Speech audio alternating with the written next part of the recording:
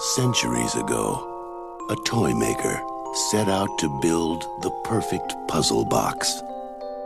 A gift that would bring enchantment to all who possessed it. He never dreamed that this simple toy was the key to the gates of hell. Oh my God. Do I look like someone who cares what God thinks? Now, centuries later, a scientist has unlocked its secret. And the battle for the future of mankind is about to be fought across the boundaries of time.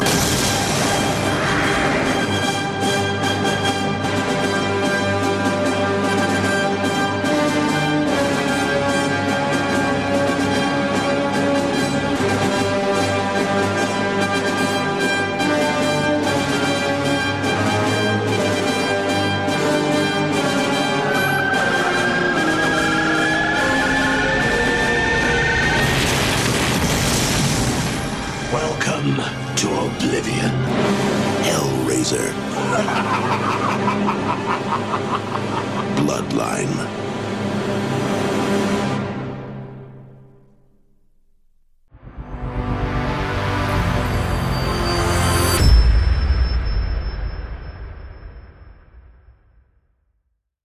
Welcome back to Geek Channel 8. I'm Eric. I'm Rosie. Today we're talking about Hellraiser Bloodline, which I don't even know what number that is. Hellraiser 4, 5, 6, I don't know. But it is the Hellraiser in space. Specifically, we're talking about the Dark World Creations reconstruction work print from YouTube of what Hellraiser Bloodline was supposed to be. We'll talk about that in a minute. But first, what's been going on? You had a win last night? We did. Yep, we had a win last night. So far, BBRG has only had Black and Blue Grass Roller Girls out of Northern Kentucky has only had one loss. And that was to Louisville, and it was only by maybe 3 points.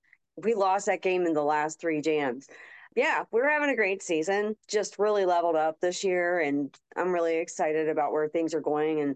And this morning, several of my teammates are in Kentucky for the Team Kentucky tryouts for when we have Battle of the All-Stars, where, states battle each other. So if that says anything about my team at all, we have several members of our team that were on Team Kentucky last year that are trying out again for Team Kentucky this year, maybe even a couple more skaters. Not me. That's a bigger commitment than I can make right now, but I'm really proud of my teammates that are going out there and doing that and adding that to their derby resume. It's pretty impressive.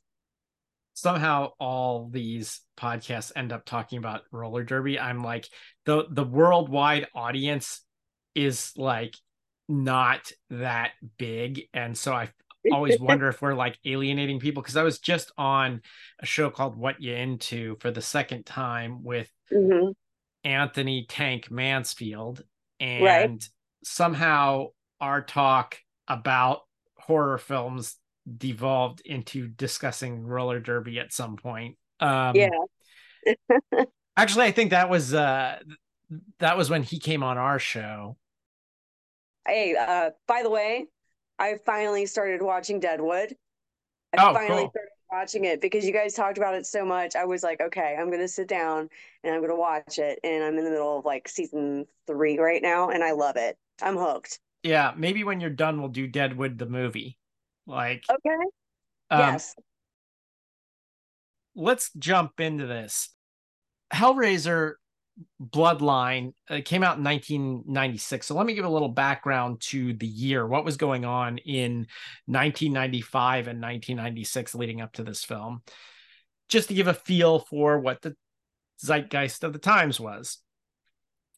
February 13th, 1995, the UN tribunal charges 21 Bosnian Serb commanders with genocide. March 22nd, 1995, Valery Polyakov returns to Earth after 438 days, the longest time anyone had spent in space. April 19th, 1995, Timothy McVeigh killed 168 people in Oklahoma City in the bombing of a federal building there. May 14th, 1995, 6-year-old Gedhun Choeki Niima, I'm not sure if I pronounced that right, is named the 11th reincarnation of the Panchen Lama in Tibet. But 3 days later, the boy is taken by Chinese authorities and is never seen again. June 29th, 1995, Space Shuttle Atlantis docks with the Russian Mir space station for the first time. Also in July 95, thousands of Bosniak men and boys are killed and women raped by the Bosnian Serb Armenian, the Srebrenica massacre. September 9th, 1995, the Sony PlayStation is released. October 3rd, 1995, O.J. Simpson's found not guilty of killing Nicole Brown Simpson and Ronald Goldman.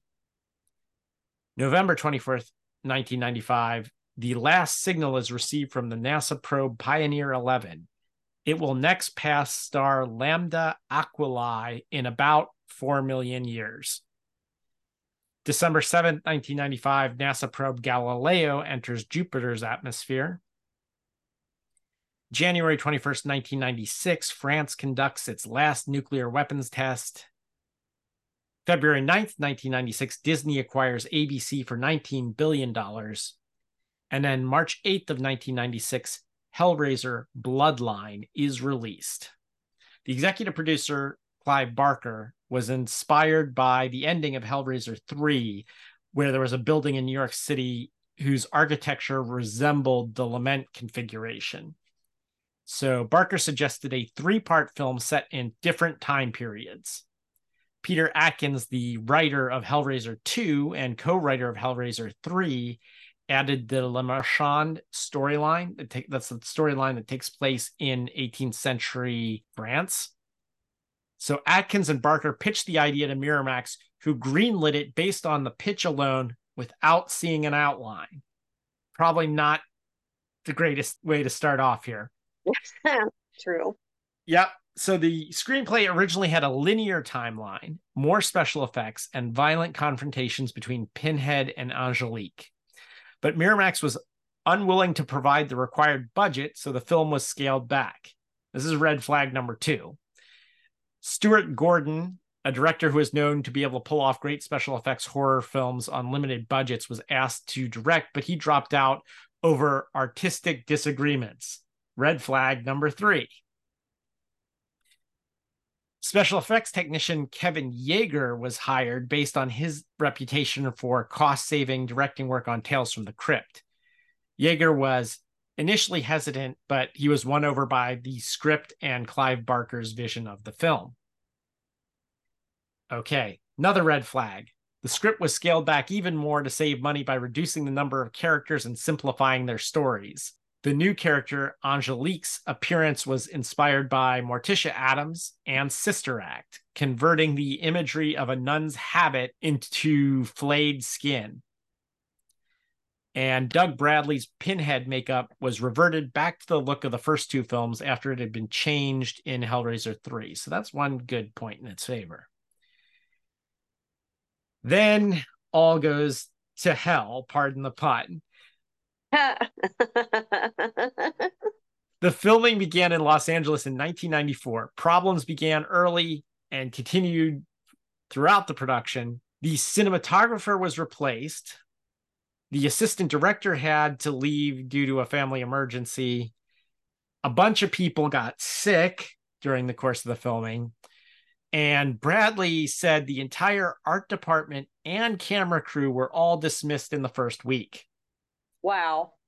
So that's basically everybody behind the scenes. I mean, your art department, your camera crew, that's most everybody. No wonder the fans remade it. They were like, no, this isn't good enough. We're going to redo this.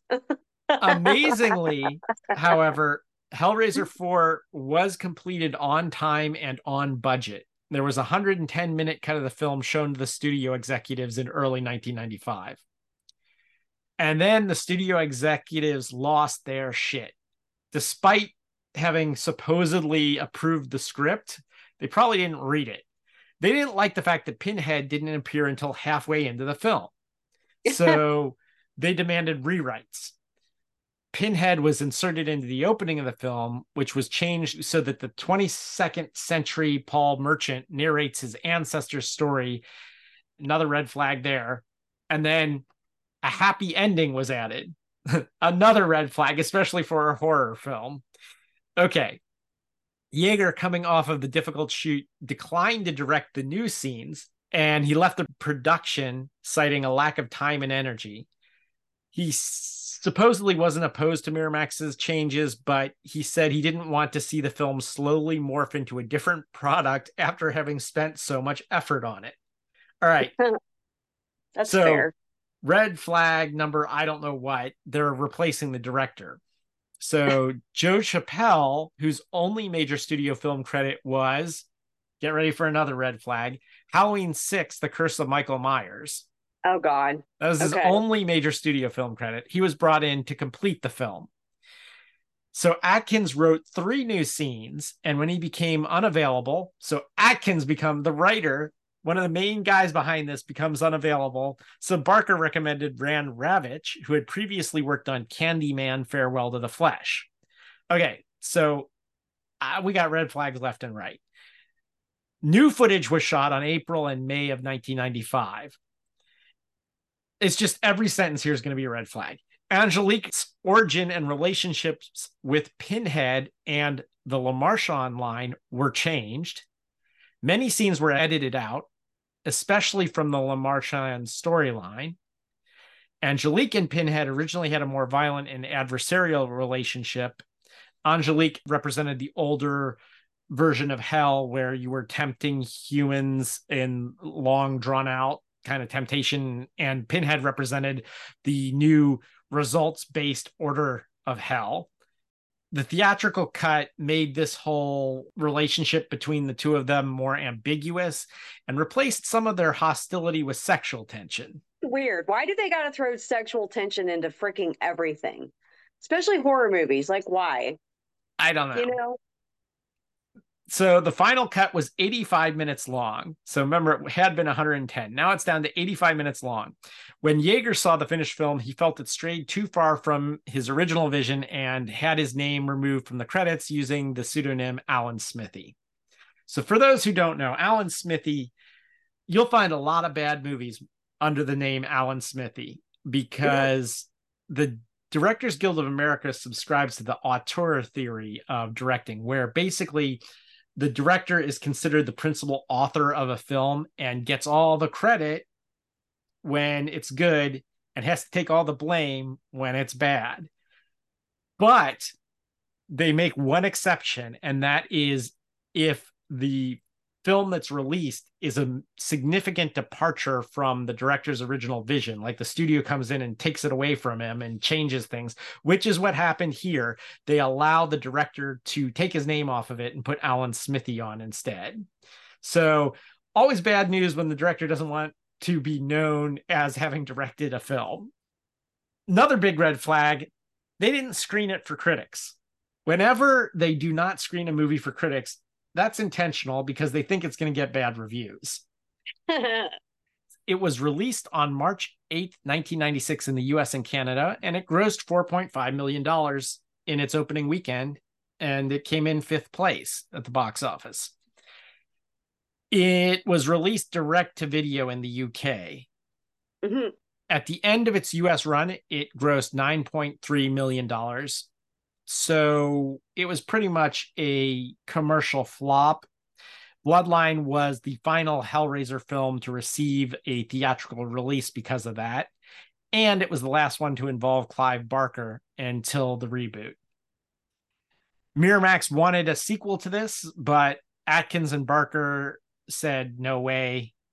So after this, all the rest of the Hellraiser movies are direct to video, starting with Hellraiser Inferno, and made without Barker or Atkins' input. So once the critics finally saw it, it got pretty negative reviews. Here they go.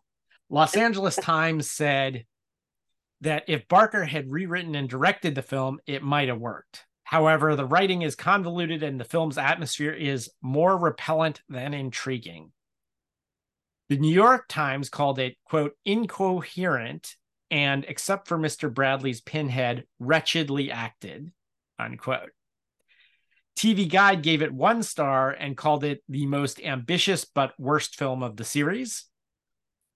Variety called it a pointless mess without a likable protagonist. The Washington Post said it needed, quote, a far bigger budget, unquote. And on Rotten Tomatoes, it has a 24% approval. The average rating is 4.1 out of 10. So there we go. That is now for the theatrical release. So we're going to talk a little bit about the fan re-edit and whether or not it's better or not. Just a minute, folks. Yes, that's all it takes to visit our refreshment counter in the lobby. There you'll find popcorn and an assortment of popular candy bars to please every taste. Try one of these delicious candy bars. Big Time, Butternut, Milkshake, Payday. Topped with Hollywood's super rich coating of the kind you like best. They taste wonderful, they're delicious, they're nutritious. Get one at our confection counter in the lobby now. When I was watching this, I was this is going to sound terrible. When I was watching this, I was thinking like pot roast would be a great segment for Let's Go to the Lobby, just from the big plate or the big spread, that was on the table. And one of the first scenes of the movie, I was like, it's fall. I'm watching this movie. Kind of makes me think of pot roast. So I'll tell you how I fix pot roast. I fix it in the crock pot. I just get a beef roast. I coat it in olive oil. I season it. I brown it. I put it in the crock pot and I add a can of cream of mushroom soup, a can of water. I cut up potatoes, carrots, celery, put it all in there. I also had a can of beef broth, and then I season the crap out of it. And I season with love. I don't measure my seasonings when I make stuff like that. So, a lot of salt, pepper, garlic. There's like the steak burger seasoning that I like to use as well. Just throw it on in there, put it in the crock pot on low, not on high, on low, and let it cook all day. Because if you cook it on high, the meat will be too tough. If you let it cook on low, chef's kiss. Chef's kiss. So Awesome. There you go. Awesome. There it is. Awesome. Okay, pot roast. All right, so let's get into the film. This reconstruction work print was made by a guy named Brian Roman, who created and voiced some crude animations using a PC game called The Movies, which I'm not familiar with, to sort of fill in the gaps of deleted scenes. He also used footage from Hellbound and Hellraiser Hell on Earth, which is Hellraiser 2 and 3, and some footage from Indiana Jones and the Last Crusade to sort of put together this fan edit. And he followed the scene order of the original screenplay. So this is kind of, an amateur way of trying to give us a vision of what the original Jaeger cut of this might have looked like. Mm-hmm. So it opens in 18th century France, and a peasant woman is sacrificed and a demon is summoned into her body. That becomes the new character, Angelique. Then we get credits. It stars a whole bunch of people you've never heard of, so we'll skip that. It's directed by Alan Smithy. Notoriously bad director. Yeah. And then we get the building of the puzzle box, the original building of the puzzle box by a toy maker who sells it to this magician. After he sells it to him, he spies on him through a window and sees Angelique slaughter someone using the box, and he realizes what he's done. So he talks to a philosopher who tells him to build a reverse box that will then trap them again. Something like that. So Angelique bribes him over to their side, and despite the philosopher warning him away, So we get a scene recreated with 3D reconstruction here of the philosopher encountering traveling comedians who somehow imprison him. I have no idea what the hell that was for or about. I guess they were like Angelique's minions. I have no idea. Yeah. If any of this makes more sense to you, let me know. It doesn't, because honestly, this is my first experience with Hellraiser. I'm just going to be like straight up with you, because like I said, horror was never really my genre. I saw a few Nightmare on Elm Streets. I saw a few Friday the 13th. I saw Texas Chainsaw Massacre. Like, I've seen a lot of the basics, but I never really got into Hellraiser because, you know, So, listener, when she says "cause we have to cause get yada. so Rosie has a Christian background here, so that might have like played into that. Oh, majorly. I mean, yeah, horror movies were completely off the table when I was growing up. I think the first horror movie I probably ever saw was either Texas Chainsaw Massacre or maybe the first Nightmare on Elm Street with my best friend in 6th grade. Those are a hell of a way to jump in. Yeah, Anyway, all right. I Well, know. I feel sorry for you because the first couple of Hellraiser films are actually really good. It's with the third one that stuff starts going downhill. For some reason, the philosopher's imprisoned. He goes to retrieve the box, the toy maker does, and is killed, and his bloodline is cursed for all time. So then, closer to the present, like I think this is supposed to be toward the end of Hellraiser 3, Joey is chased by Cenobites, but uses the box to thwart them and imprison them, and then he buries it in concrete at a construction site. And then in the present, which is now 1996, there's this guy, John Merchant, who's having bad dreams. He's the descendant of the toy maker. Meanwhile, over in France, Angelique sees this building that John Merchant has designed and wants to go to one of his art shows in America. She's the sex slave of the guy who summoned her, with the condition that he never stand in the way of hell. And when he refuses to let her go to New York City, that's standing in the way of hell. So she kills him and goes to New York City, where she goes to John's art show. She takes a guy from there to the basement and finds the puzzle box in a pillar, and then uses the box to sacrifice him.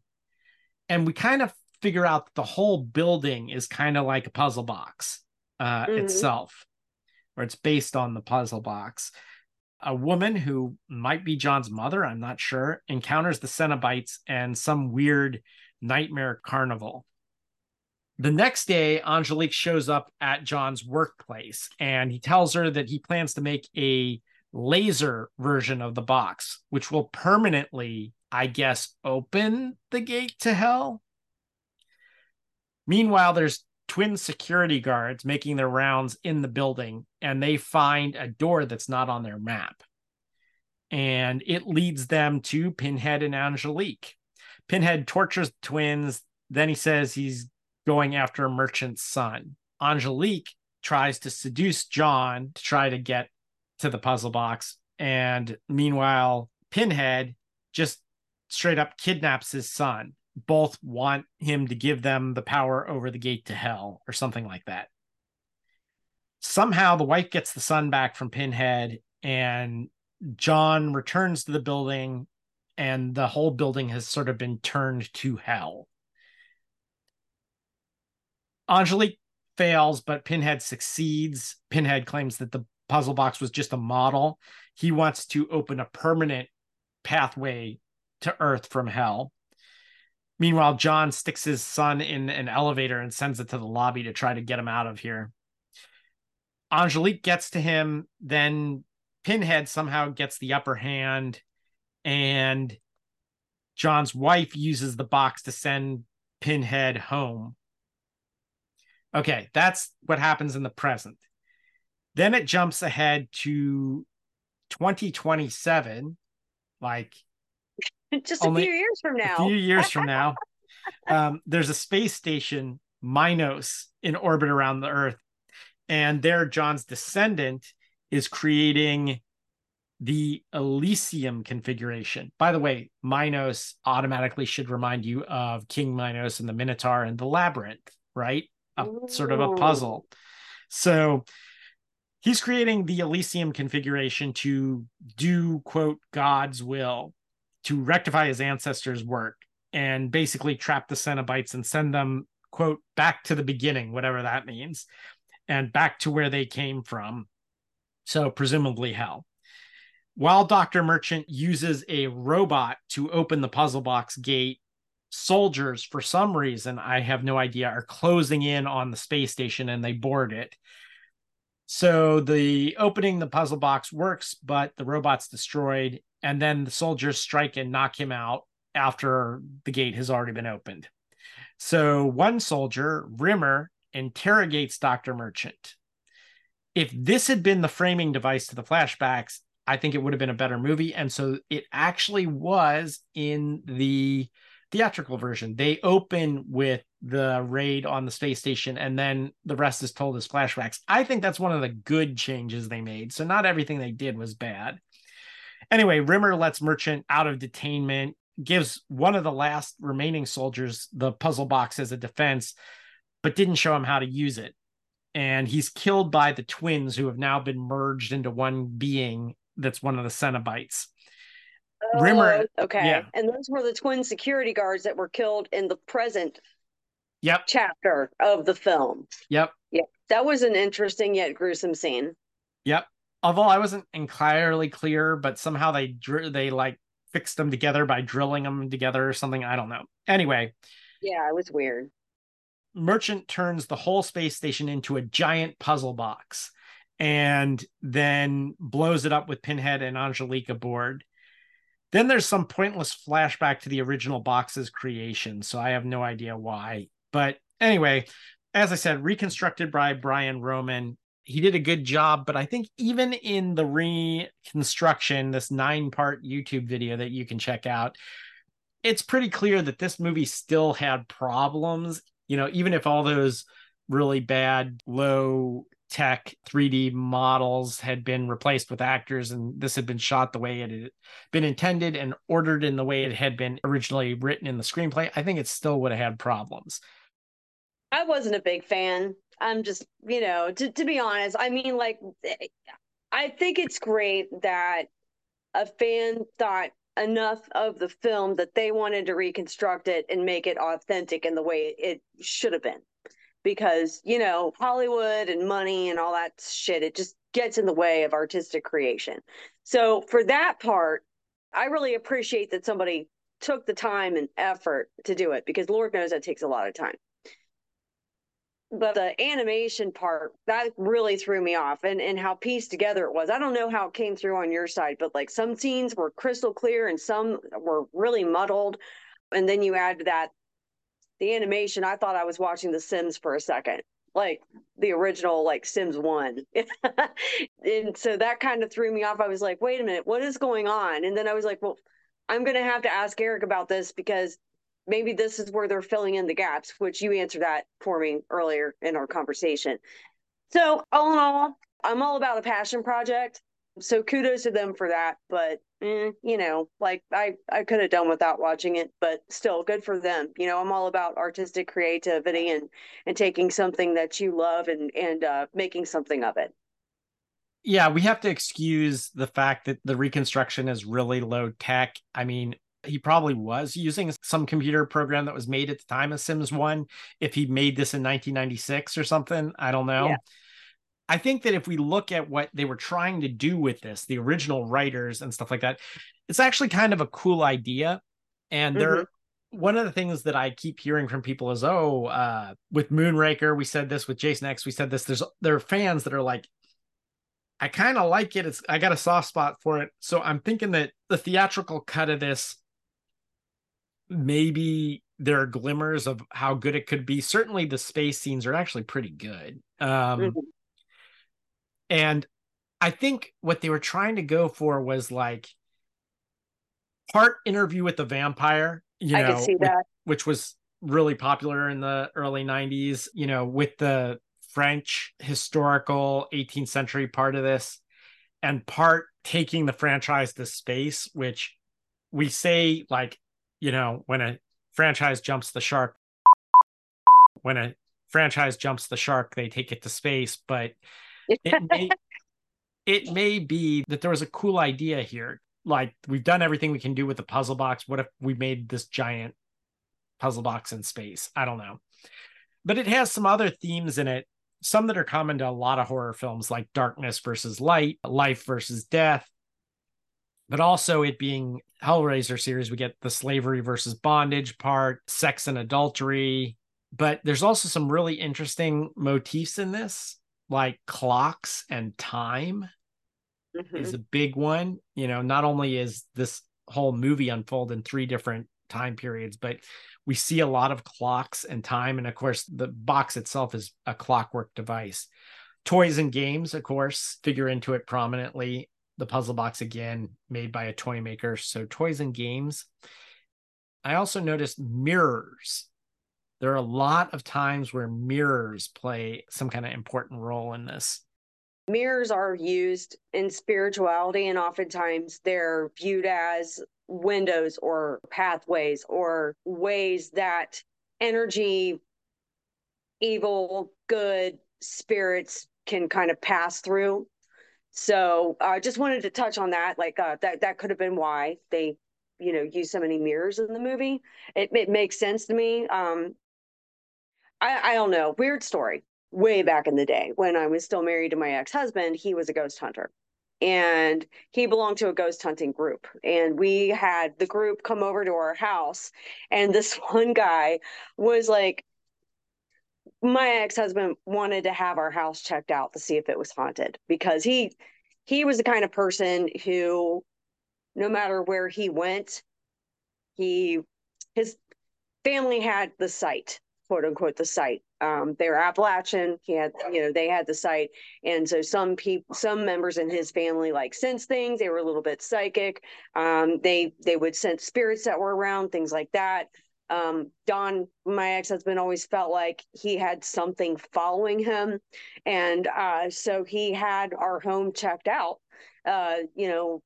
by the ghost hunting group. And this one guy saw a mirror ball in our, like, up in the closet. I hadn't had a chance to like hang it up anywhere or anything. And he freaked the F out. He freaked out. He's like, oh no, so many mirrors, so many pathways. And so when you said that, I was like, wow, that's an old memory. I haven't even thought about that in probably 5 years, about that guy freaking out because we had a mirror ball in the closet. So hope you enjoyed my story time. Okay.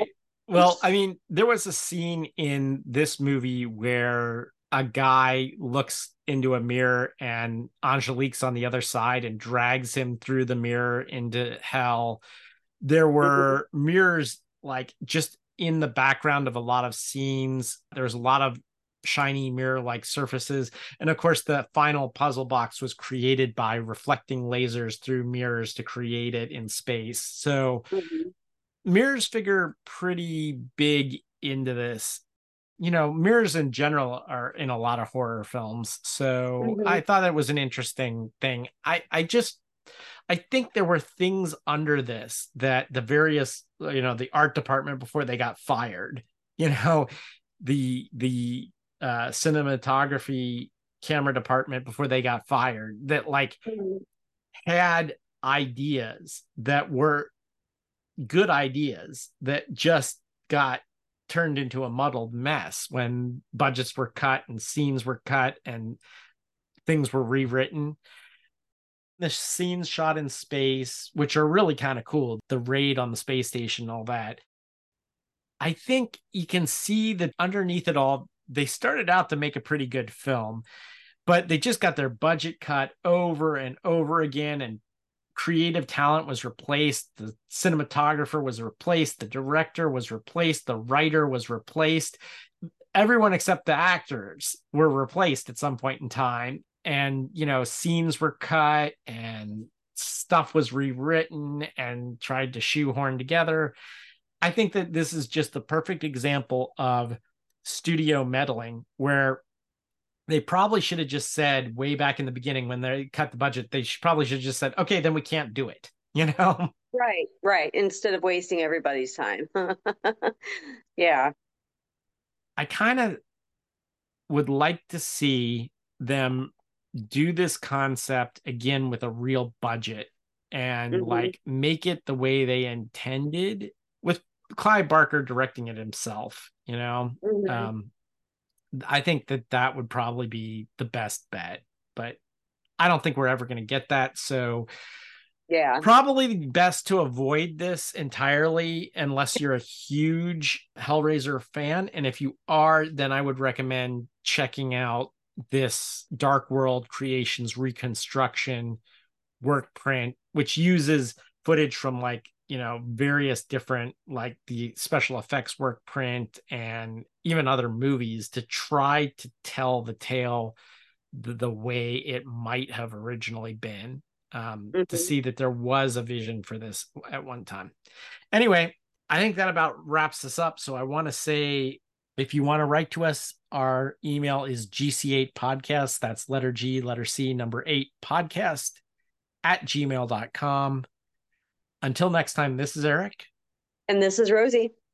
Signing off.